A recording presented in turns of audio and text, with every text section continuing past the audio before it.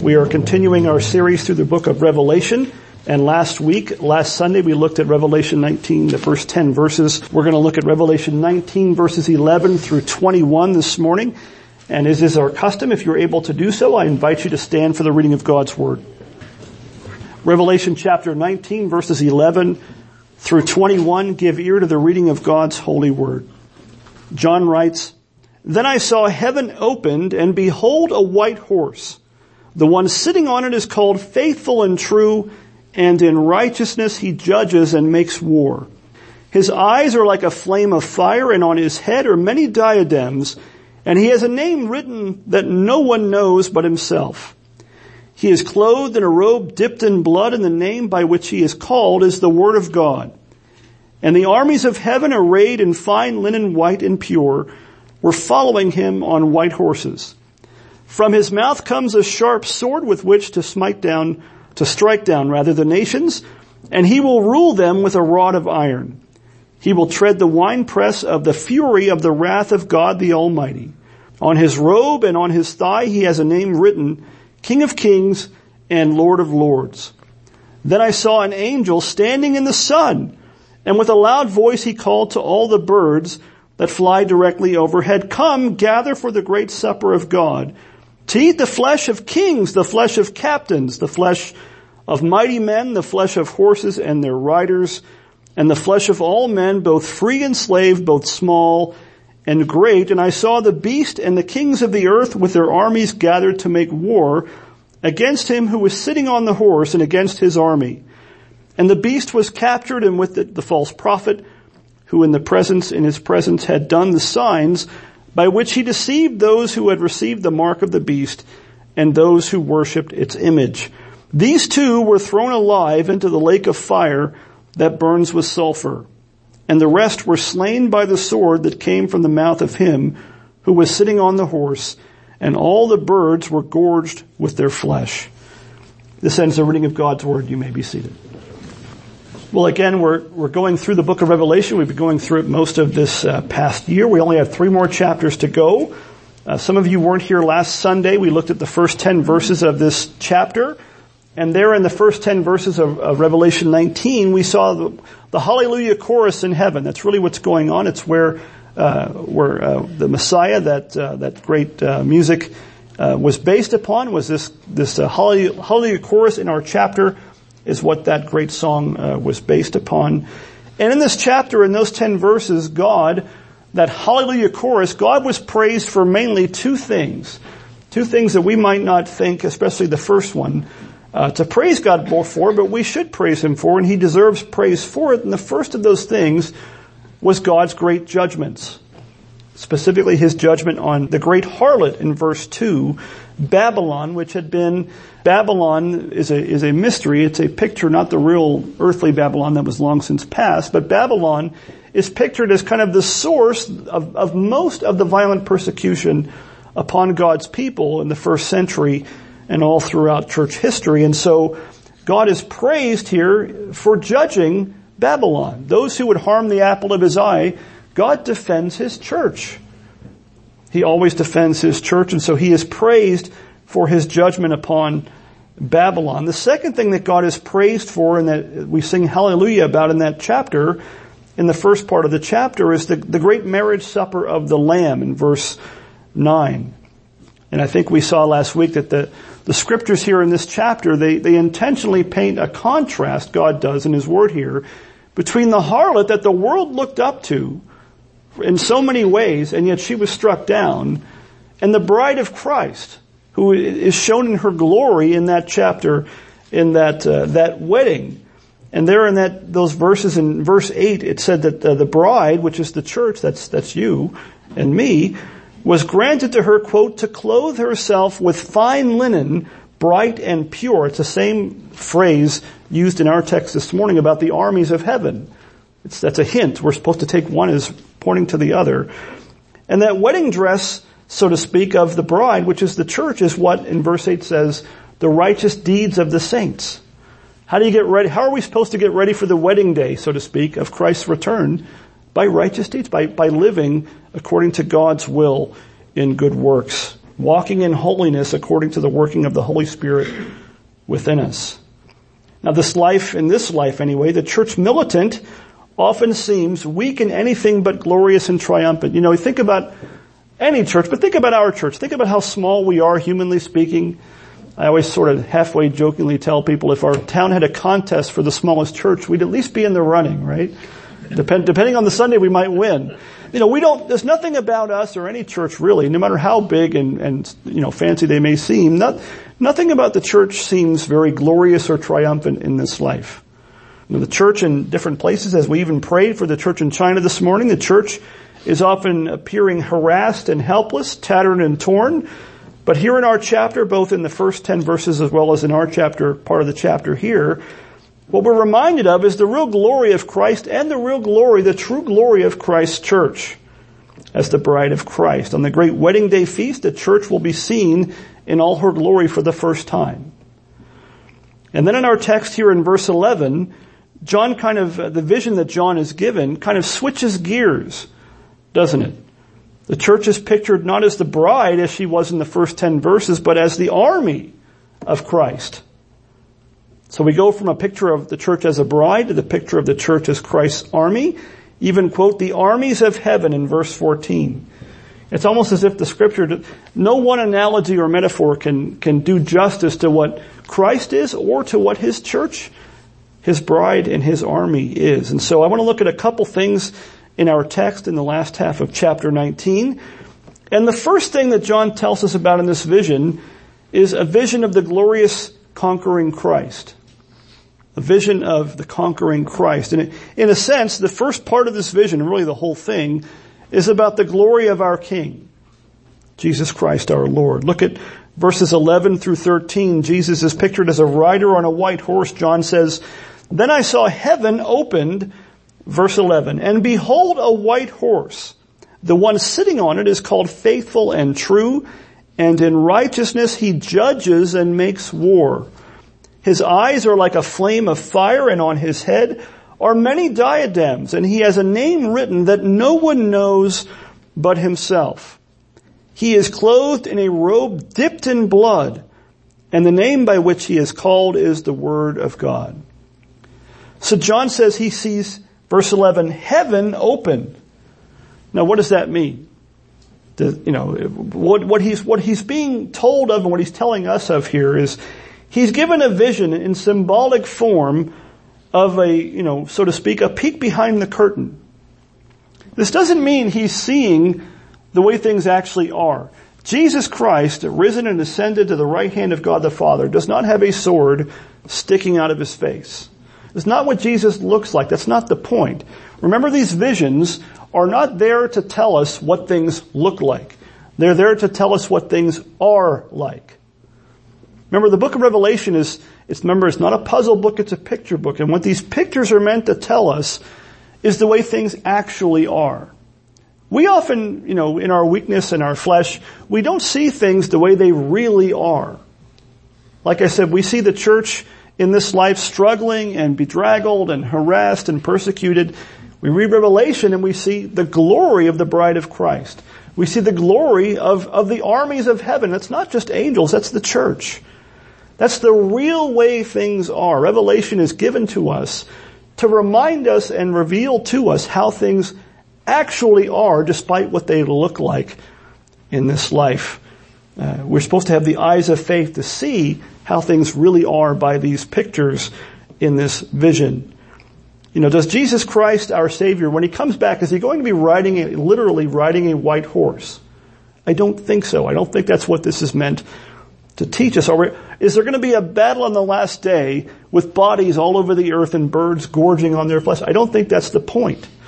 I think it's supposed to be a picture of total conquest and victory over Christ's enemies. But I think we're to consider this vision and take it all in, so to speak, that we might be reminded and remember that our Savior, Jesus Christ, is really the conquering King.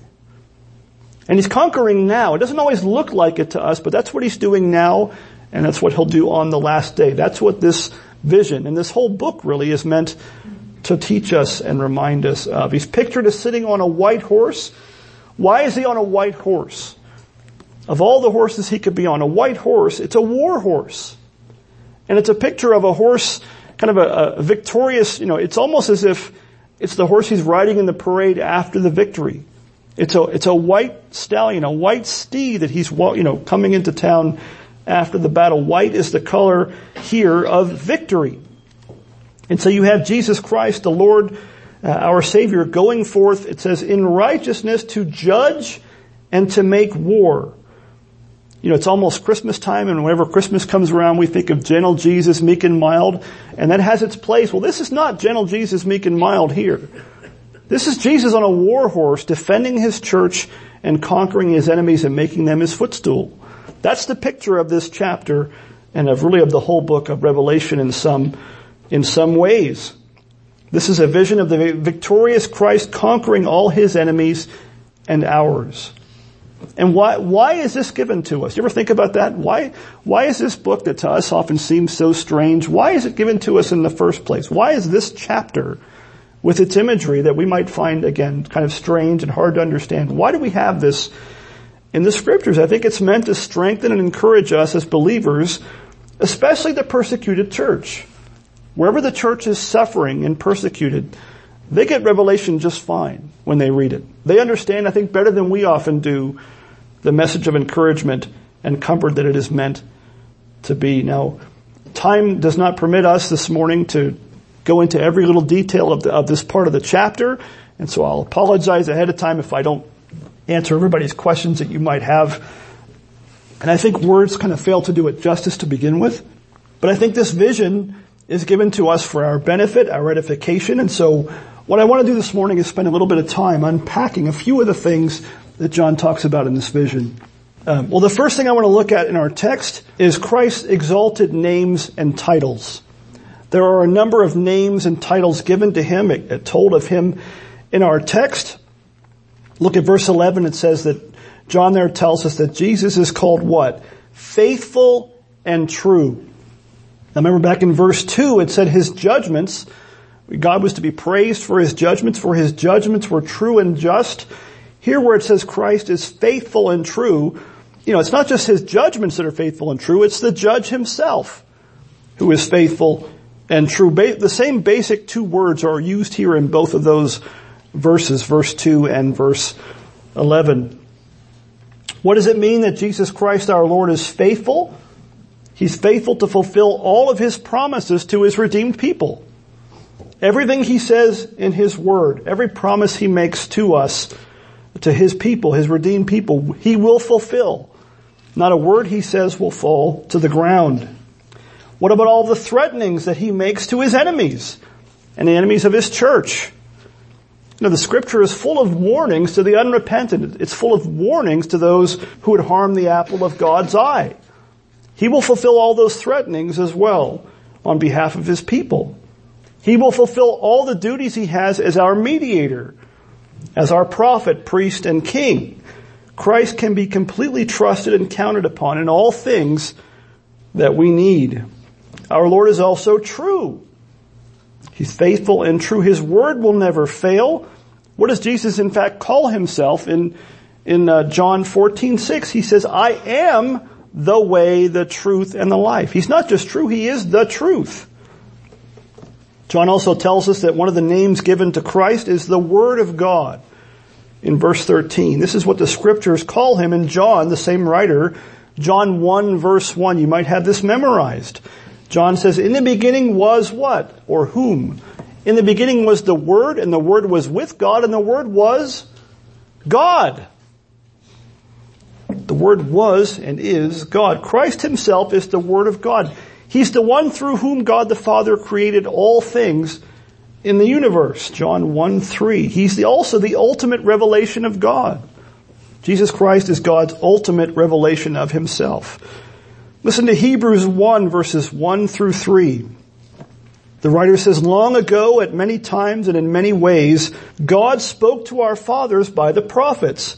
But in these last days, he has spoken to us by his Son, whom he appointed the heir of all things, through whom he also created the world.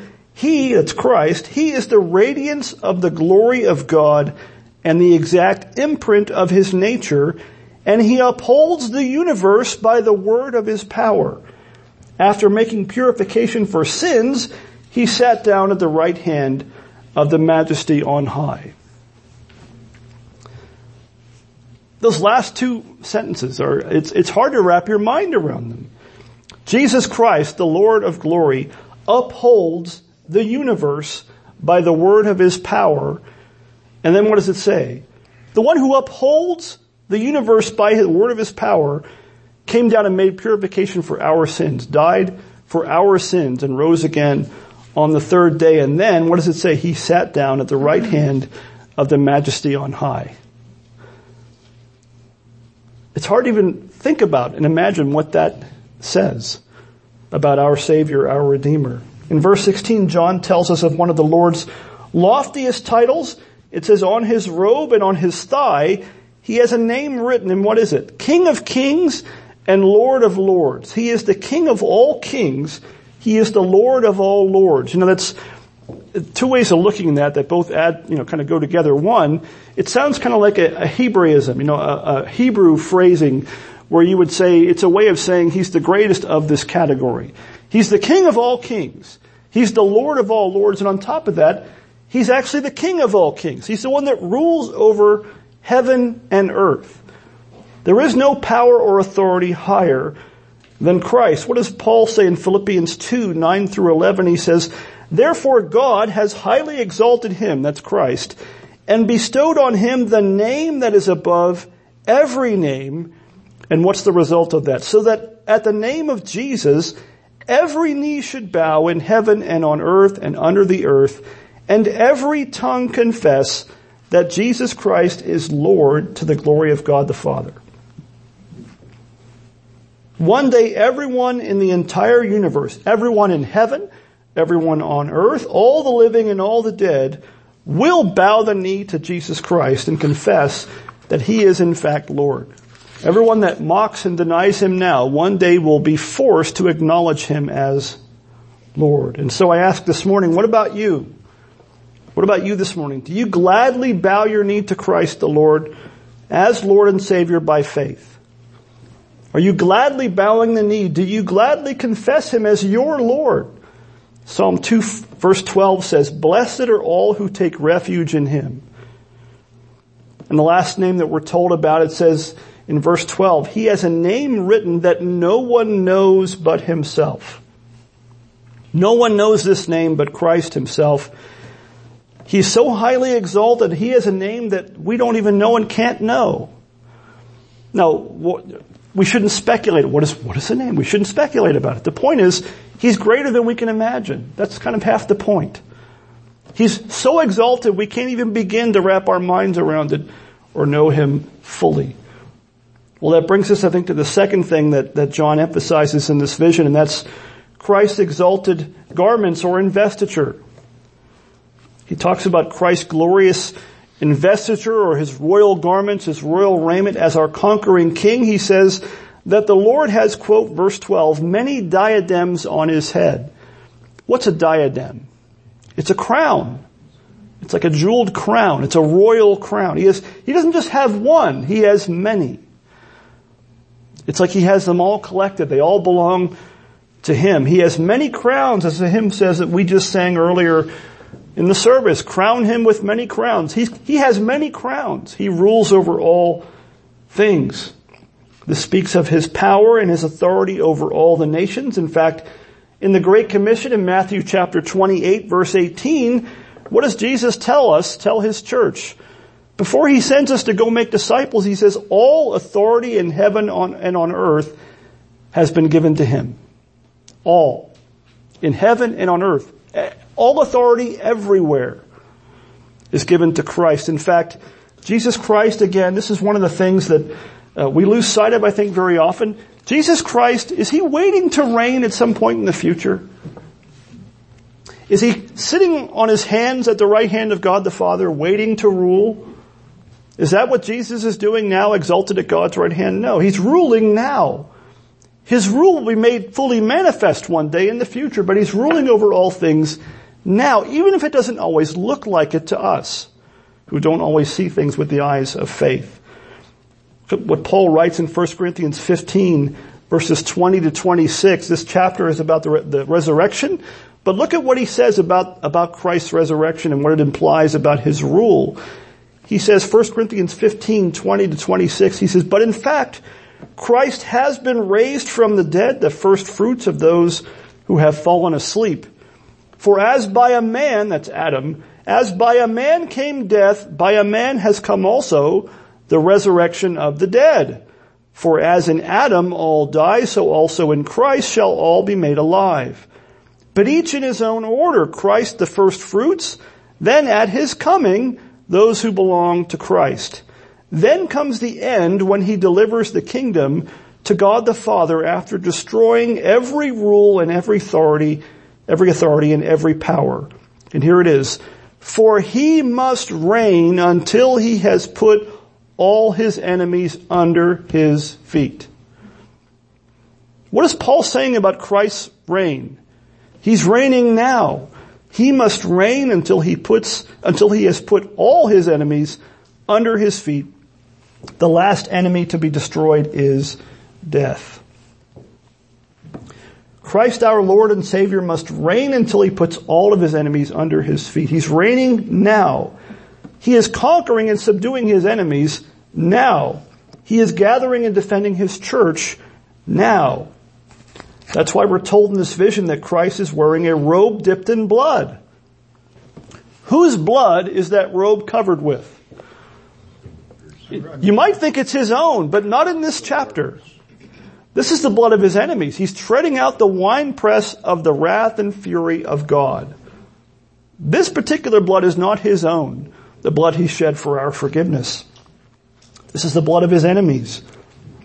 What are his weapons of war? What does this vision say about his weapons of war?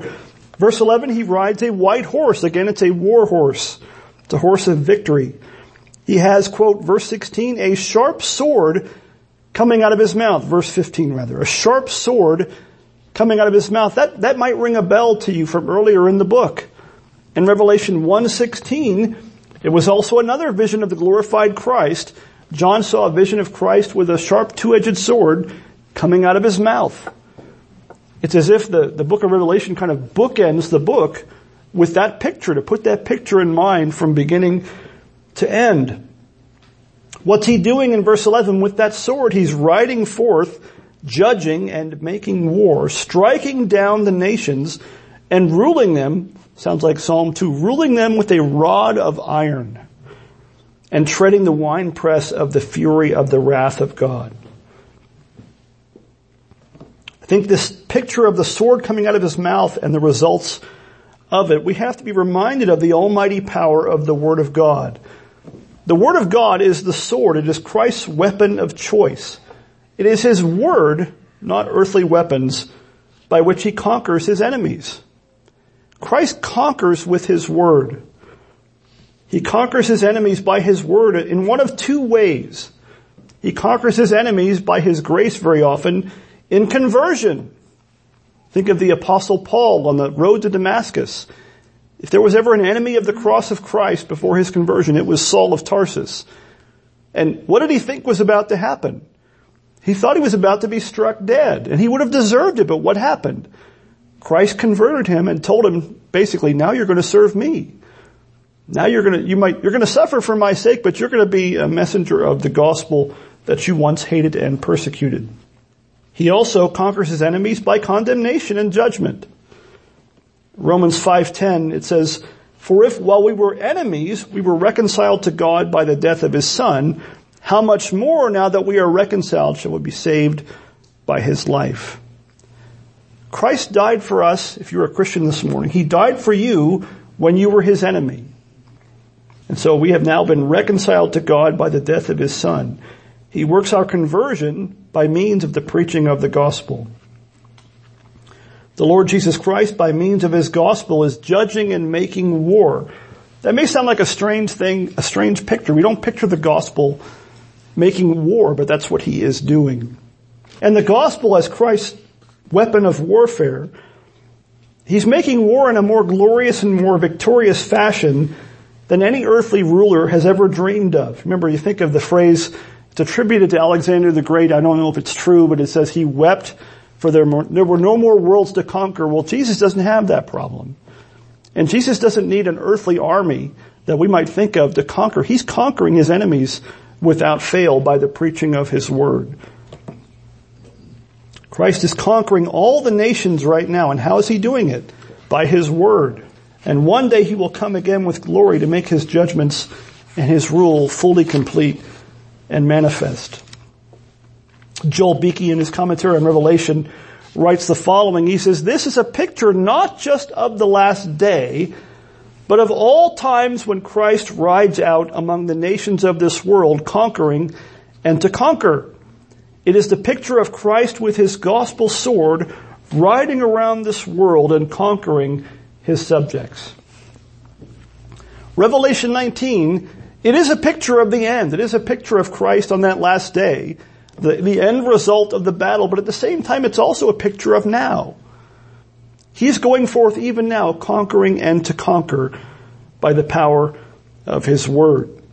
So in short, once again, we're given here a vision, both at the beginning of Revelation and here almost at the very end. We're given a vision of the glory of the exalted Christ.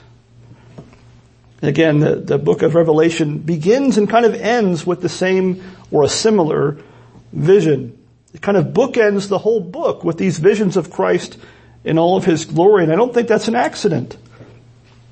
I think one of the things that teaches us, as we are the church militant in this life, before we are in glory, we need to be reminded of the glory of our King, often.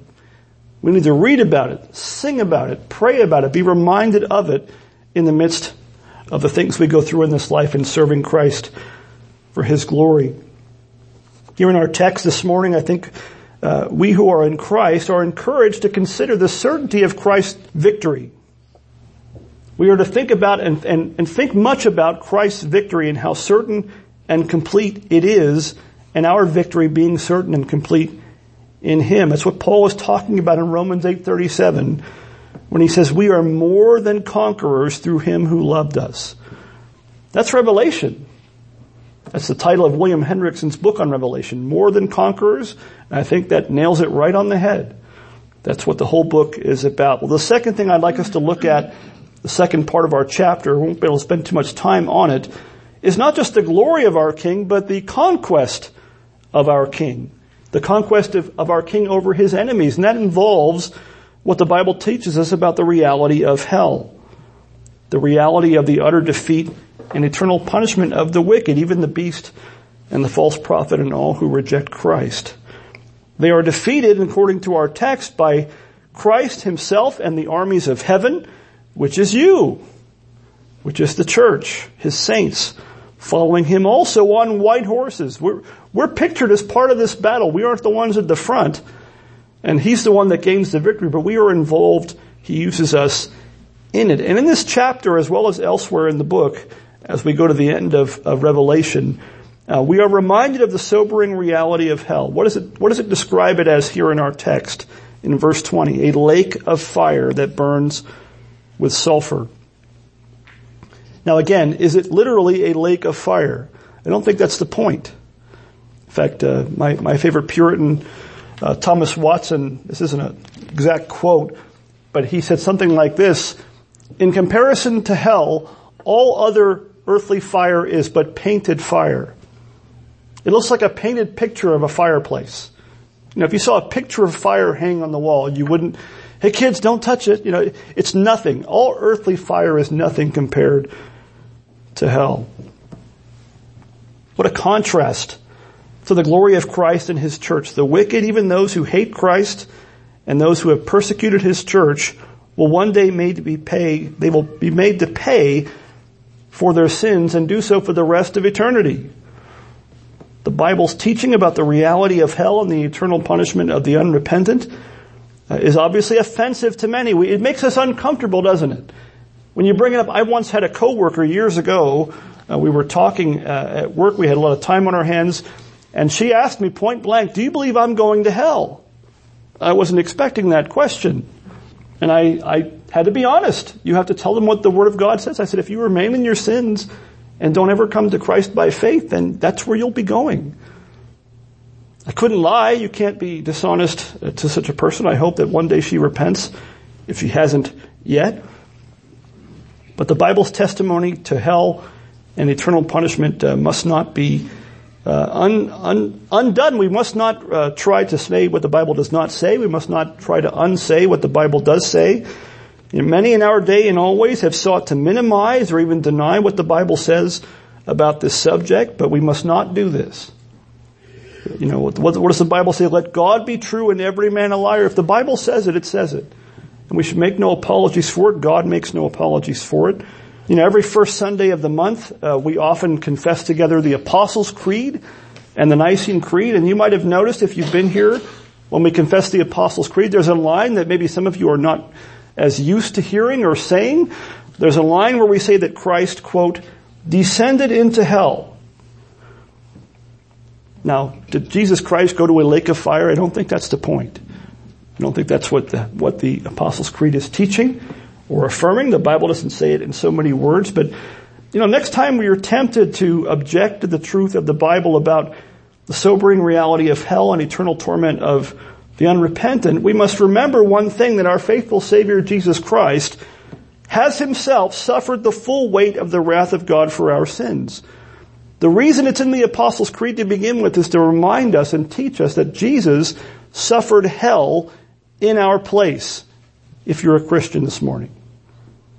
We're so quick to want to deny or downplay hell. Jesus suffered the full wrath of God that we were owed for our sins. He suffered hell in our place. And so in some ways, to try to deny the reality of hell is to deny part of the gospel in a very real way. Those who remain in their sin and unbelief, they do so in the face of a Savior who loved sinners enough to suffer hell in their place. And so let no one accuse Christ of a lack of love over the reality of hell. Remember last week we saw that in some sense Christ's judgments and the wrath of God is for the benefit of his redeemed people. And in the same way, hell does not undo the love of Christ in some ways. It reminds us of it if we think of it rightly. The biblical witness to the sobering reality of hell is meant to do at least two things, if we take it to heart. The first thing it's meant to do, I think, is to convict sinners of their wickedness before a holy God and to drive them to seek salvation from sin and condemnation through faith in Jesus Christ, the only Savior of sinners. If you're not a believer this morning and you're hearing about hell and I knew we shouldn't have came here this Sunday. And if it makes you uncomfortable, well, good. It should make you uncomfortable. But don't just let it make you uncomfortable. Let it drive you to Jesus Christ by faith. Jesus suffered hell so that you wouldn't have to if you come to him by faith in him. And so I ask this morning, have you turned to Christ by faith for salvation from your sin?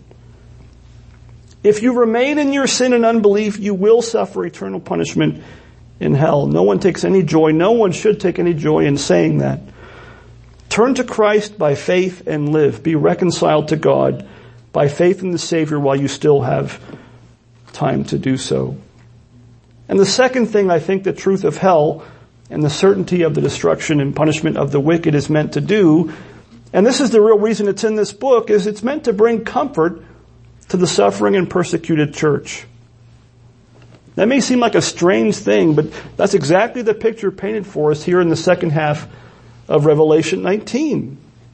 The enemies of Christ's church who have persecuted and martyred so many of God's people will one day suffer punishment in hell. The beast is thrown into hell.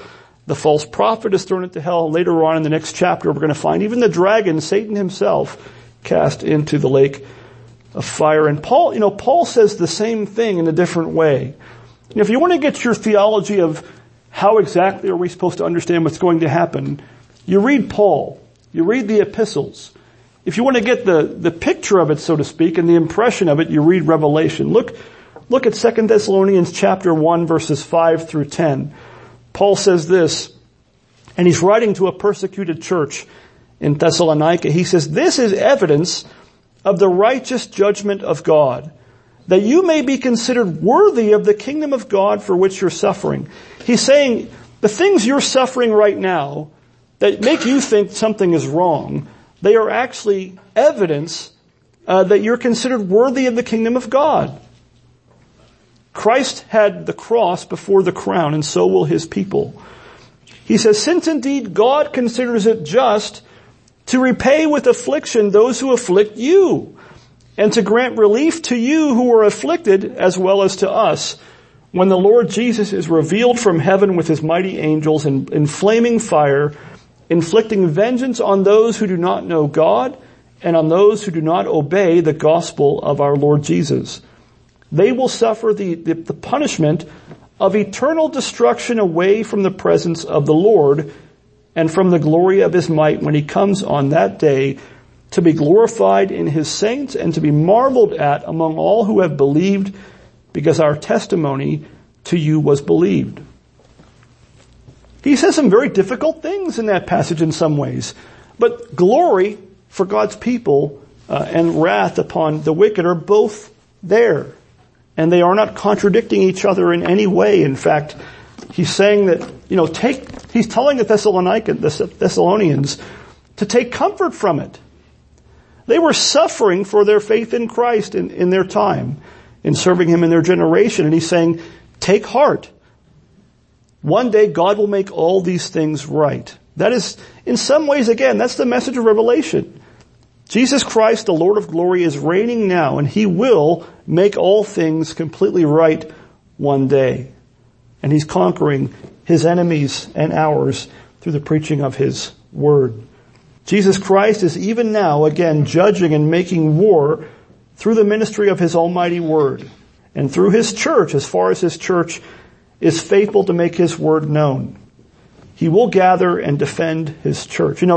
This chapter, this picture of this sword coming out of Christ's mouth, it tells us what we have to be about as a church. What any true church of Jesus Christ must be about. The weapons of our warfare, so to speak, must be the word of God and nothing else.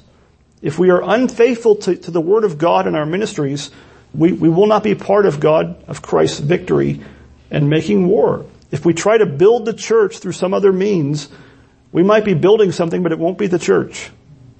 We must be faithful to his word, because that's the weapon of his warfare. And again, he's even now judging and making war through the power of his word. And one day, as we confess together in the Nicene Creed, it says that we say, he shall come again with glory to judge the quick and the dead, and his kingdom shall have no end. That's Revelation in a nutshell.